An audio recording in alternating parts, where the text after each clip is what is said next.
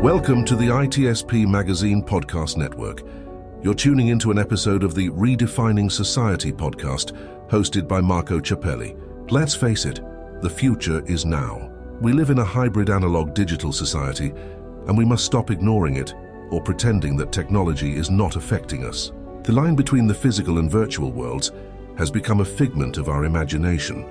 On it, we are continually performing a dangerous balancing act, juggling convenience, privacy, freedom, security, technology, society, culture, and even the future of humanity. There is no better place than here, and no better time than now to muse on our relationship with technology and how to redefine what society means in this new age. Black Cloak provides concierge cybersecurity protection to corporate executives and high-net-worth individuals to protect against hacking, reputational loss, financial loss, and the impacts of a corporate data breach. Learn more at blackcloak.io.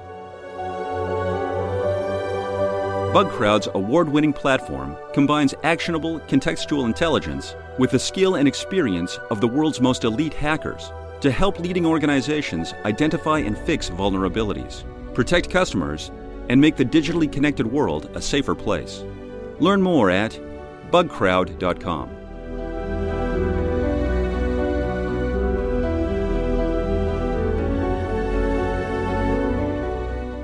Hello everybody, welcome back to another episode of Redefining Society podcast, in particular the one where we wonder if we are silicon, carbon, or cell. I don't know. Can we actually ask that question, Bruce? Yeah, well, one of these days, that's probably going to be the first question you ask people, right?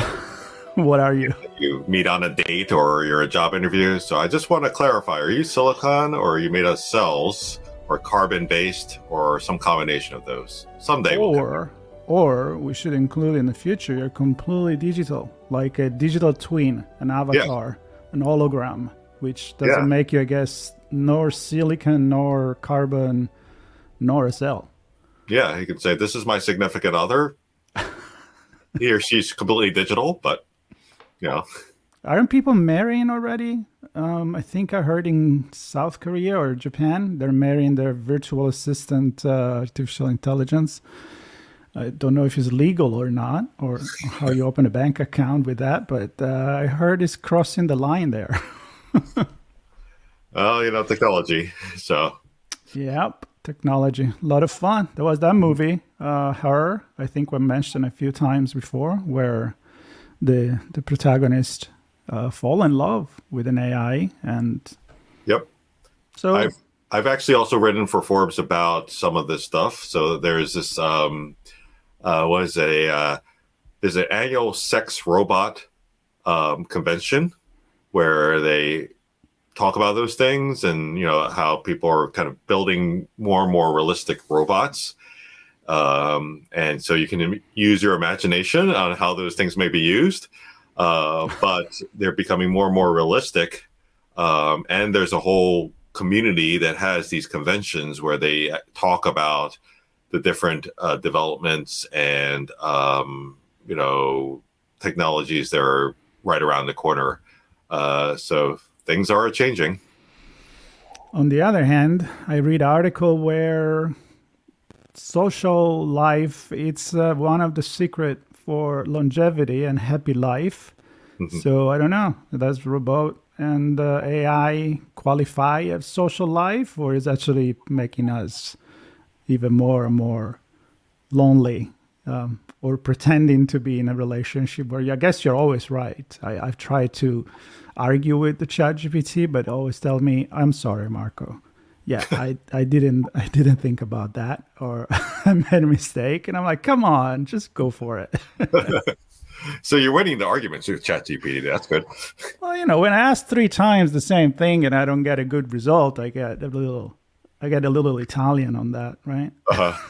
I'm like, come on, are you listening? Do you bring it up things in the past, like in a regular argument with people? How in a regular argument with people, you'll say, well, 3 years ago you did such and such, or blah, blah, blah. You can do that with ChatGPT. Well, 3 days ago you said such and such. Do you still feel that way? So Yeah, well, I guess you need an artificial intelligence assistant that actually keep tracks, because in ChatGPT, when you start a new conversation, it doesn't connect with the one before. Yeah. You need to keep that one going. But I'm pretty sure that there is going to be, or maybe there is already, a virtual assistant that it actually does keep track of everything. And then you go back and like, yeah, I remember what you did 3 years ago. yeah, I remember you left the toilet seat up 2 weeks ago. So don't ask me any more questions about this or something like that sort. Yeah. Probably. Oh my God, the future is really, really changing and getting interesting. And we laugh, but there is a lot to think about in many aspects, and that's what we do. I mean, we just came here in this wonderful empty bar once again, Bruce. Still beautiful, still empty. We got to do something about that. Maybe we ask ChatGPT how we can market. Yes, get people to come to the bar. It makes me feel a little self-conscious. Maybe it's me.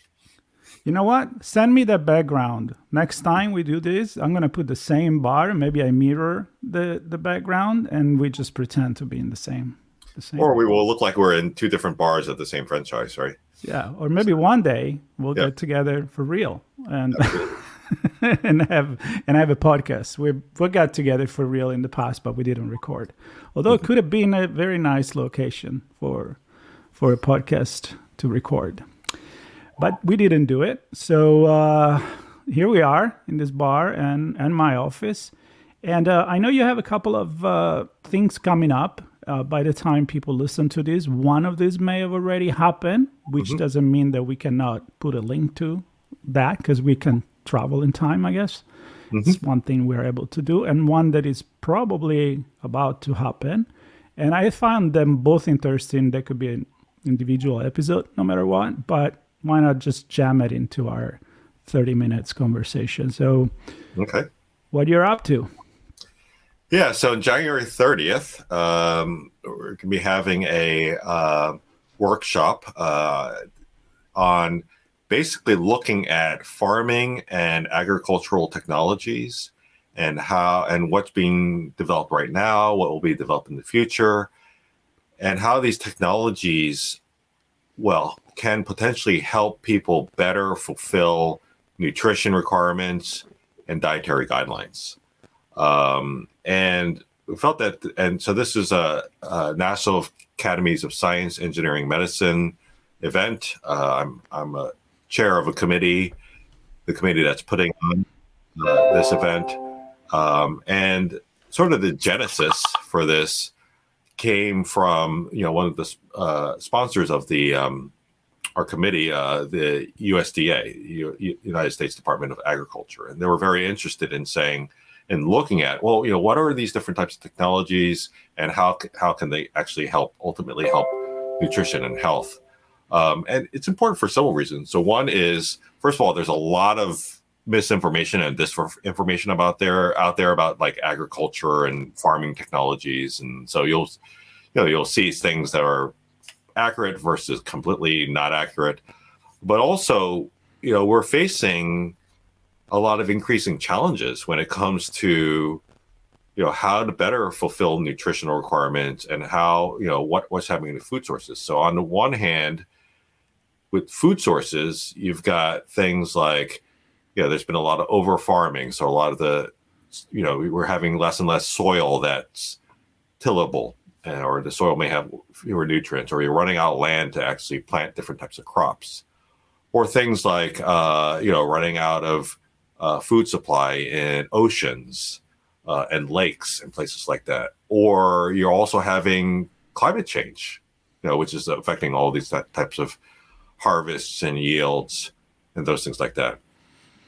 And at the same time, the population keeps growing, right? I mean, we don't have the same population that we had 20 years ago. There's a lot more people on Earth. And population requirements are changing. And then, you see all these different things like allergies. People, the rates of allergies have been changing over years.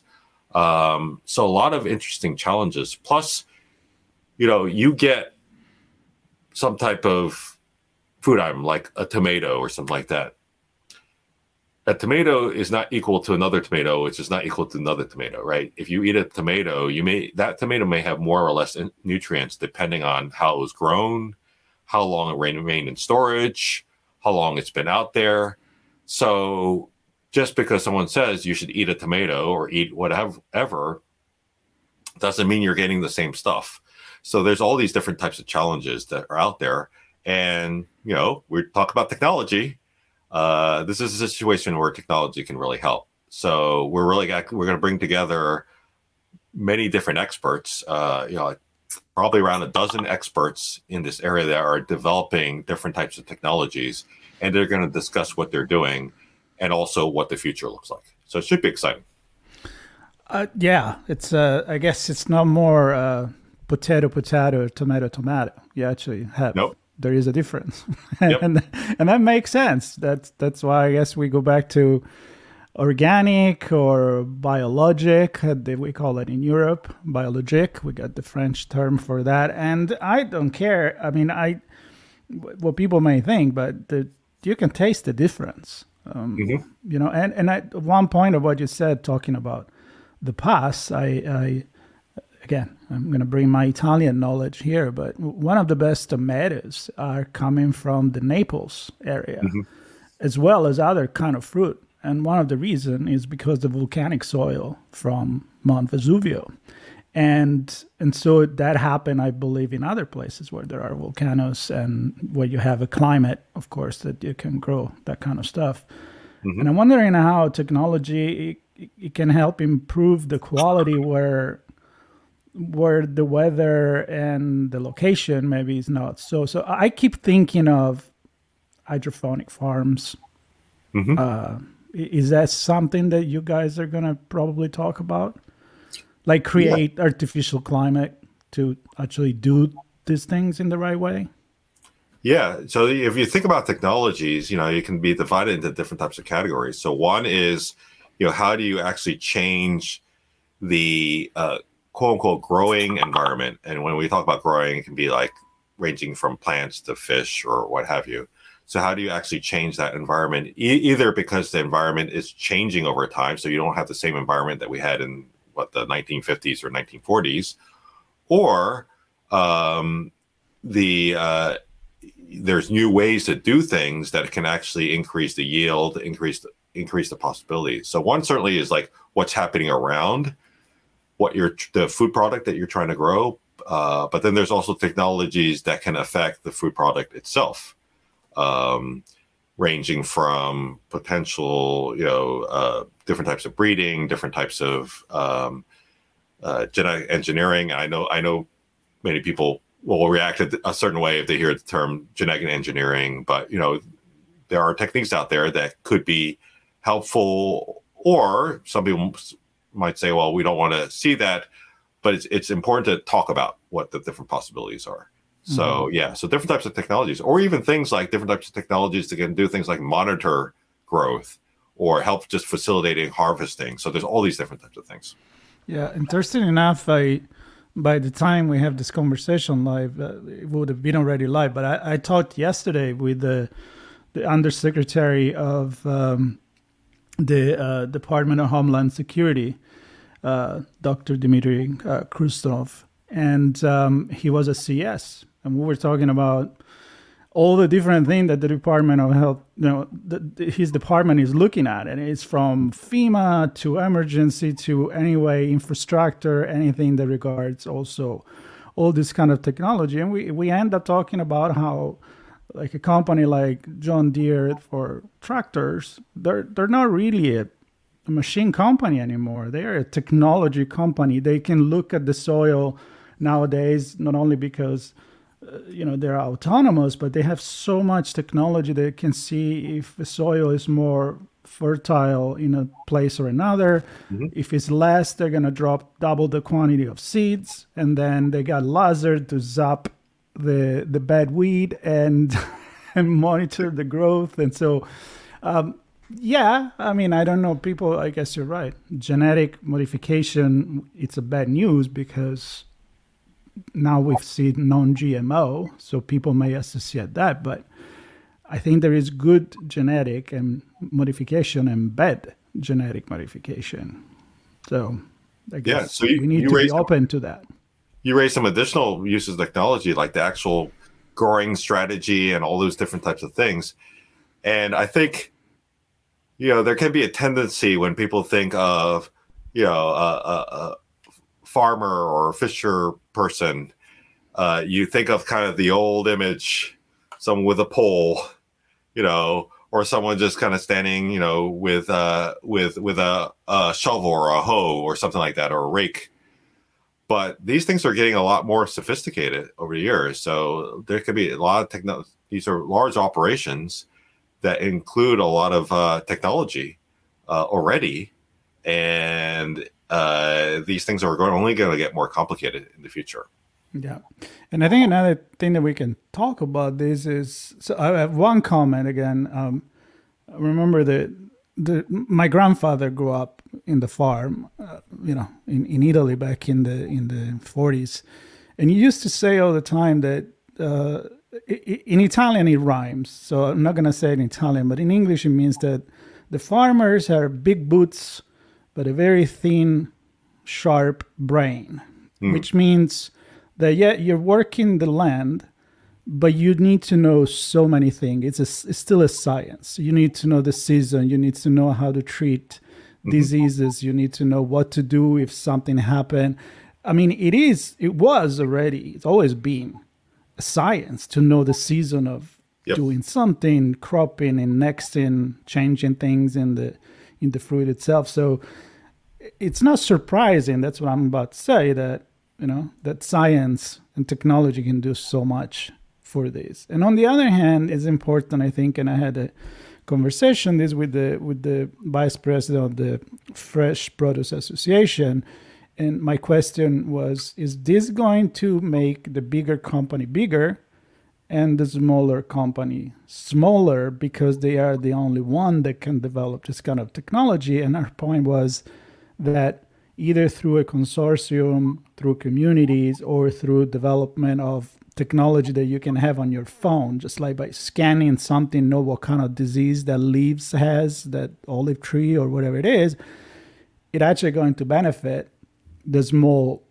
grower as well. So definitely welcoming technology and all of this. And it sounds like a fantastic conversation or a panel to be on.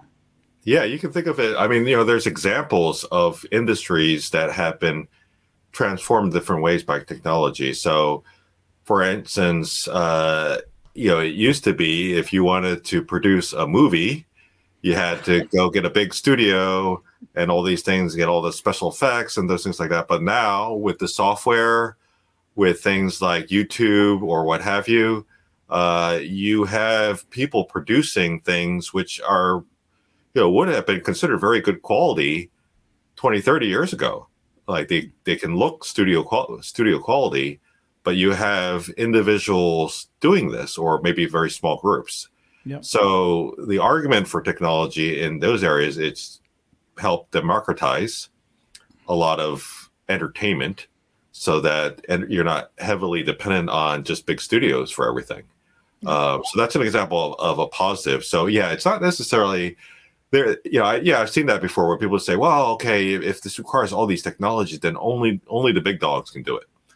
But that's not necessarily the case. It all depends. It can really actually facilitate individuals or individual groups. And like you said, you can have networks where people are connected to then help each other do things. So lots of possibilities.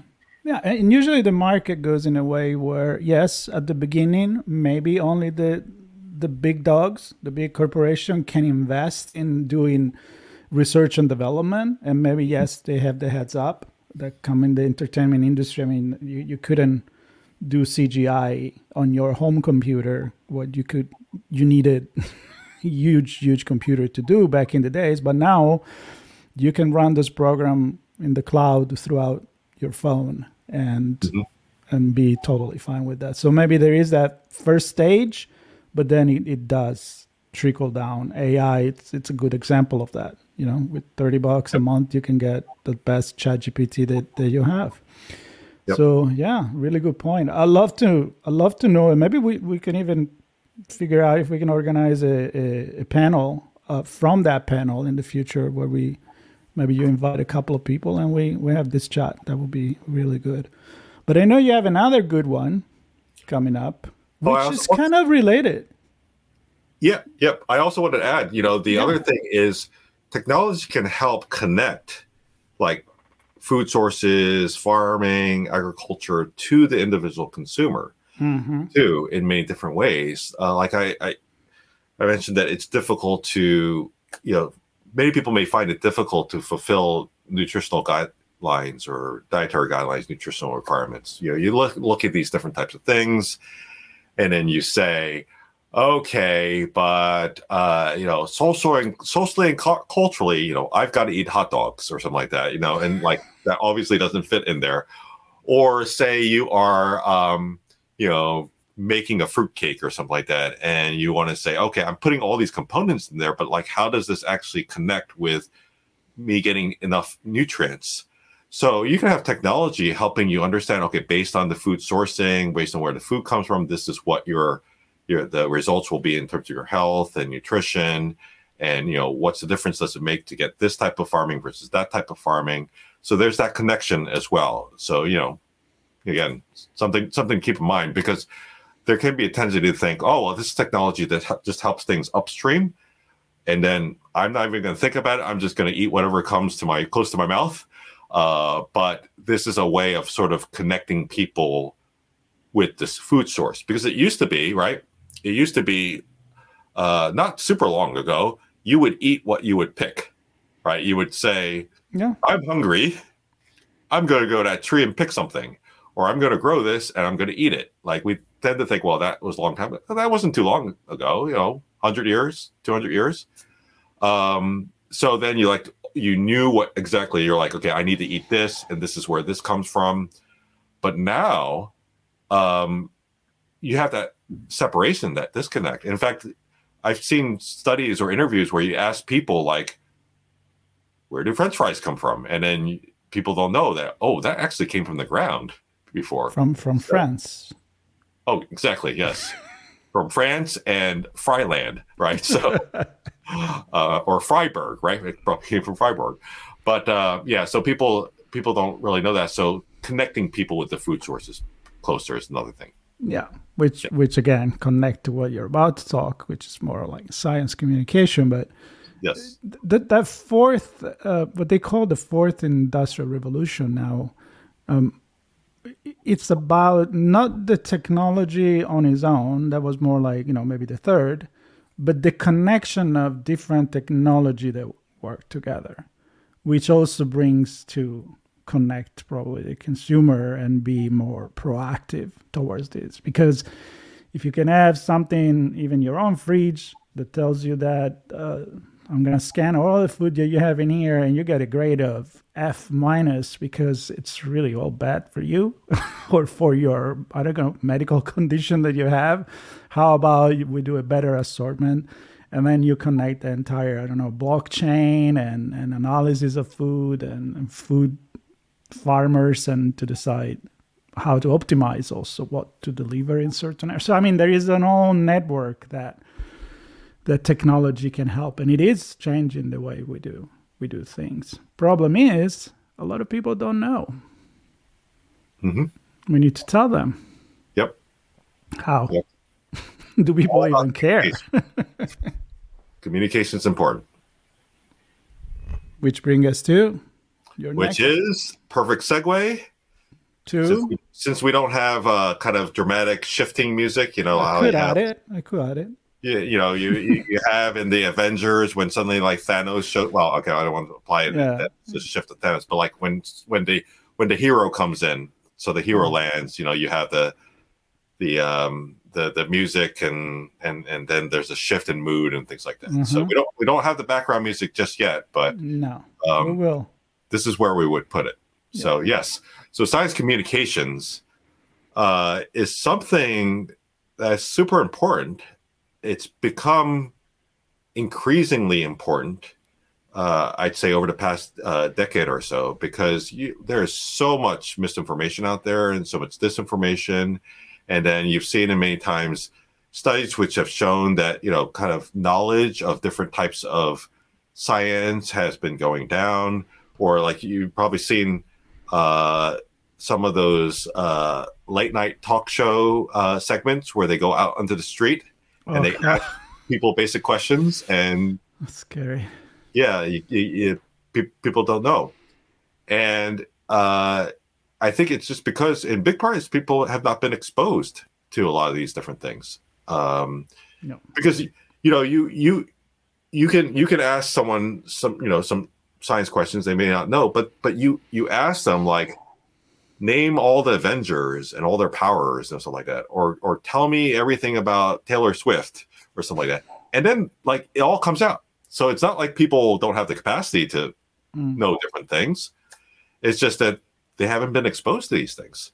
So just imagine if people were to put in as much time or have as much exposure to different science things as what Tony Stark and Iron Man is doing, that can have a huge positive impact in our society, right? And science it's fun. So I think one of the key things is we need to talk about how you can transform science communications, because it's not. I was talking to someone the other day who this person admitted, so wasn't a fan of science, in high school and college, and kind of viewed it as just something. It's like medicine, right? You got to take medicine. I'm going to learn this stuff.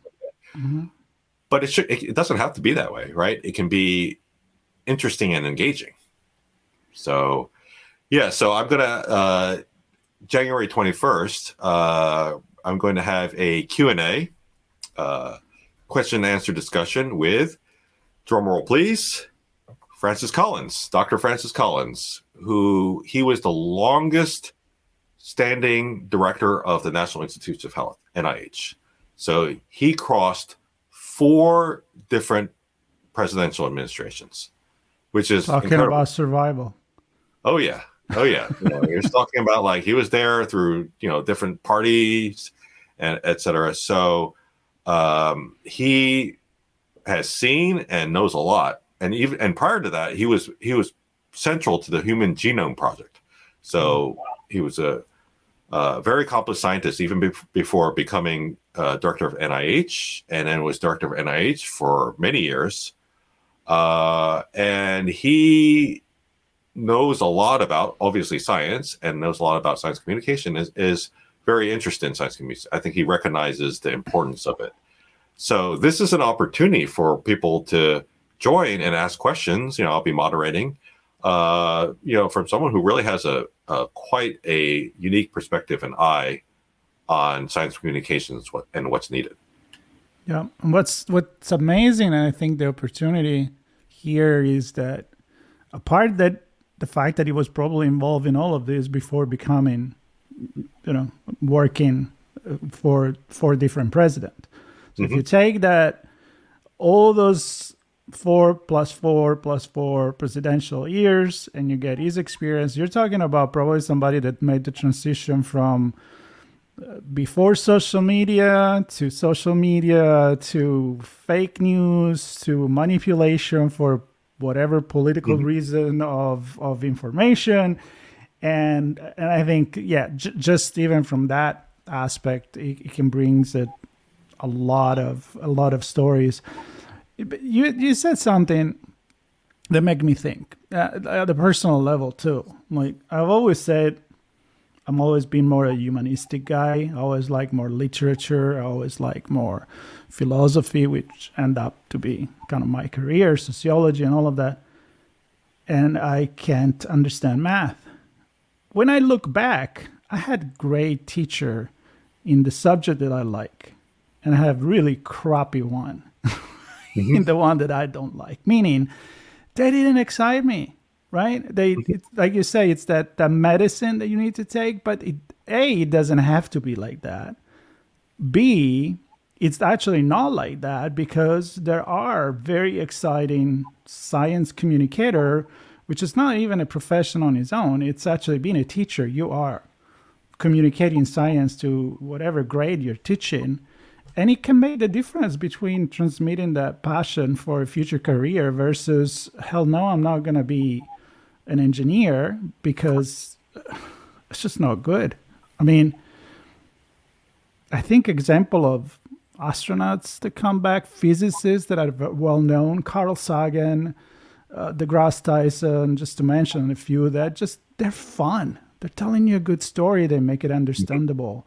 And all of a sudden you're like, hey, let me learn more about what they just said versus, a completely different, science, dogs, whatever, barking thing. The dog is trying to communicate. So yeah, and it's not making any sense. And the mailman is not liking it. He might be trying to make a major important point, but what he's not doing, he's not putting it in the right sort of context, right? So maybe he might be saying something and you're like, well, that's not the right context. So, but you got my point. So while I wait for my dog to shut up, your point of making things exciting. Yeah. Well, I think the thing is, I've heard many times from, so I do, a lot of AI work, a lot of mathematical kind of modeling type of work. And many times we'll have people who will say, oh, well, I'm not a math person, but I'm interested in learning more about this. And I've had situations where people actually have taken to it like, a fish to water, ultimately. And they actually have very good math capabilities, but, they majored in something else. They majored in humanities or something like that. Because for the reason that you indicated, Marco, where when it was originally posed to them, when math was originally posed to them, it was posed in a very dry way. No one explained why this is useful from a day-to-day perspective, right? So it's like, here's the formula. Just memorize this formula or just know how to use this formula. And you're like, well, why? What's not really fully explained is that math describes everything, right? If you look at like all these phenomenon or behaviors, they follow mathematical equations. The way people respond to things, the way, the wind works, the way the shapes of things. You notice that, there's certain shapes that always appear and there's some shapes that never appear because it's governed by many times mathematical formulas. There's something in the creation of all these things are following mathematical formula. So it's a way of describing the universe and describing our world. And if you pose it that way, then suddenly it becomes a lot more interesting, right? Because it's more relevant. And I think we can do that a lot with science. I think there can be the assumption that science is either something like medicine or something is that should be told by one person to another. Just say, this is the way it is. Whereas instead, like I think everyone has the capability or capacity of sort of understanding a lot of these principles, but let's make it more fun. Let's make it more interesting. That's one of the reasons why I try to, when I write things for like Forbes and cover science and health, I try to make it a little more fun.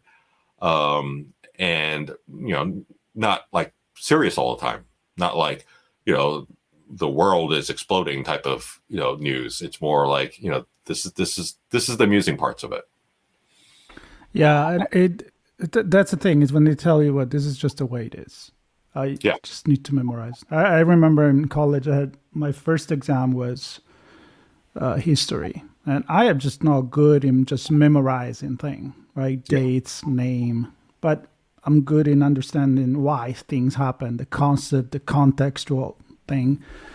And that just came down to that. Like a professor that was telling me that story is made of dates and name and places, and I completely disagree with that. That was my initial, first exam in college, and it was actually the worst exam I've ever took. And then I got a little luckier because for me it was like, well, I understand why, I don't know, the War of the Roses started between France and England, and I don't remember all the kings and queens and general and the perfect date. So, but the thing of why, like asking why, like a kid, like okay, I understand you tell me that word, but why?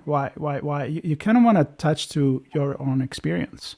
So if you can translate that, why this happened, then it has a completely different meaning. And the way you communicate this, it makes a complete difference. I think that it comes down to say, can you explain it to a 5-year-old kid? I don't know, quantum physics, for example. Yep. I can't, but I'm sure that if you really understand it, you can. Maybe not in depth, but you may create a new quantum physicist, somebody that wants to be a quantum physicist, just because you kind of gave a better answer than, well, that's just the way it is. Well, that's not going to help me. So, No.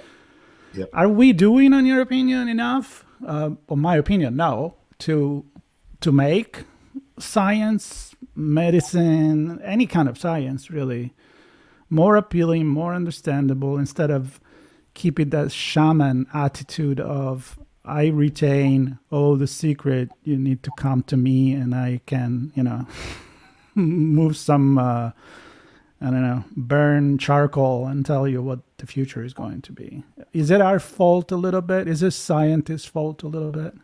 Yeah, I think we have a ways to go. And I think, in some ways things have gone the opposite direction over the past couple decades, because a lot of these scientific disciplines have becoming increasingly siloed. Like you have someone who specializes in this one little thing, and then they come up with their own language so that then even like another scientist can't even understand what they're talking about. Acronyms. So, I hate acronyms. I can't take that.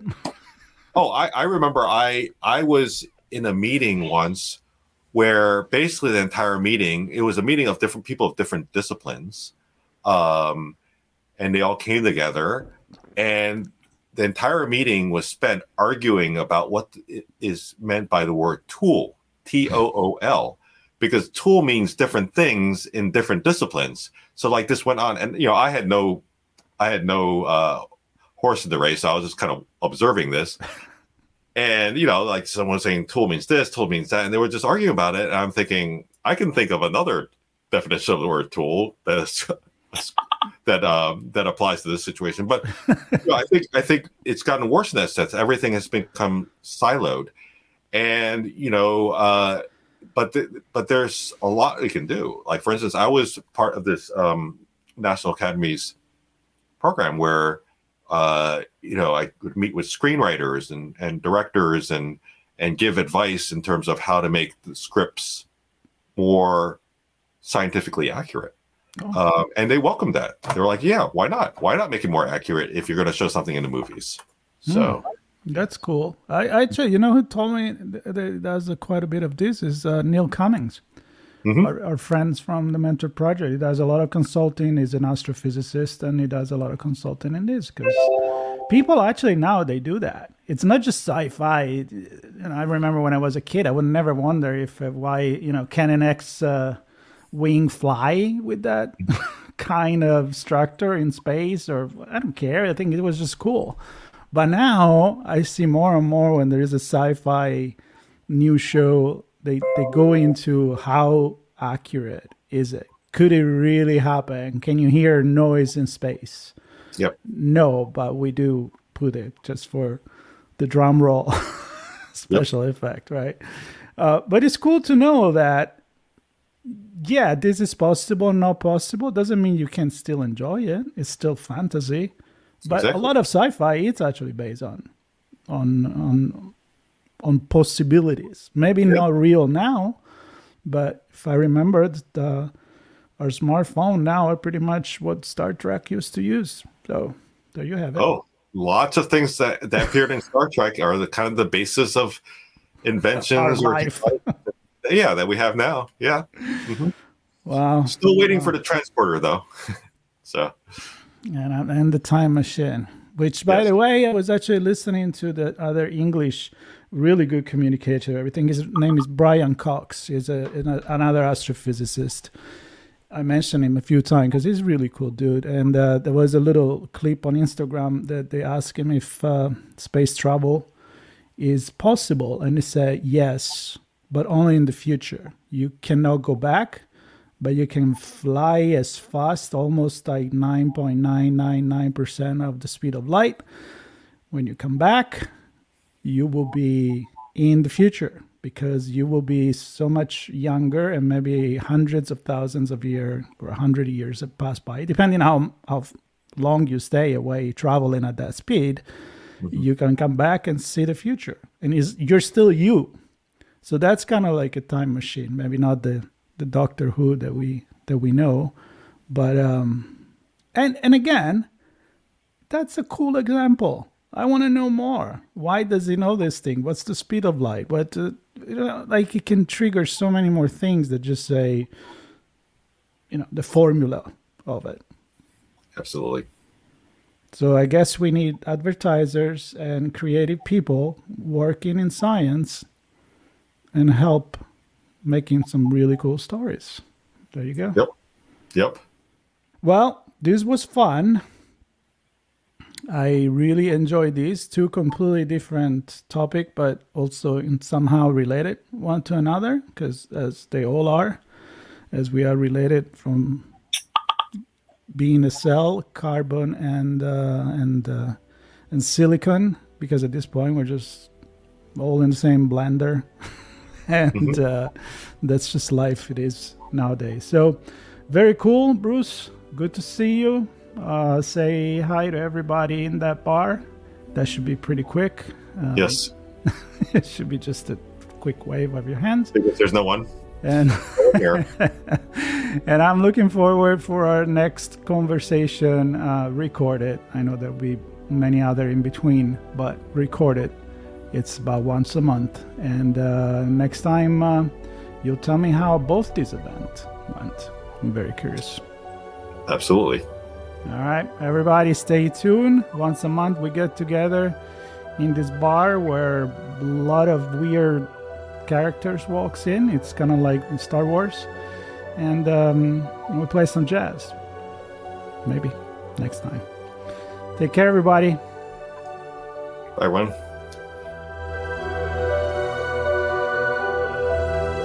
BugCrowd's award-winning platform combines actionable contextual intelligence with the skill and experience of the world's most elite hackers to help leading organizations identify and fix vulnerabilities, protect customers, and make the digitally connected world a safer place. Learn more at bugcrowd.com.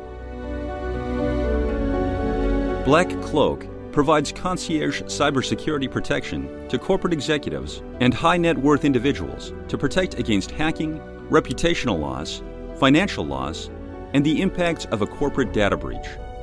Learn more at blackcloak.io. We hope you enjoyed this episode of Redefining Society podcast, hosted by Marco Ciappelli. If you learned something new, and this conversation made you think, then add this show to your favorite podcast player, subscribe to our YouTube channel, and share the ITSP Magazine podcast network with your friends, family, and colleagues. We hope you will come back for more stories and follow us on our journey.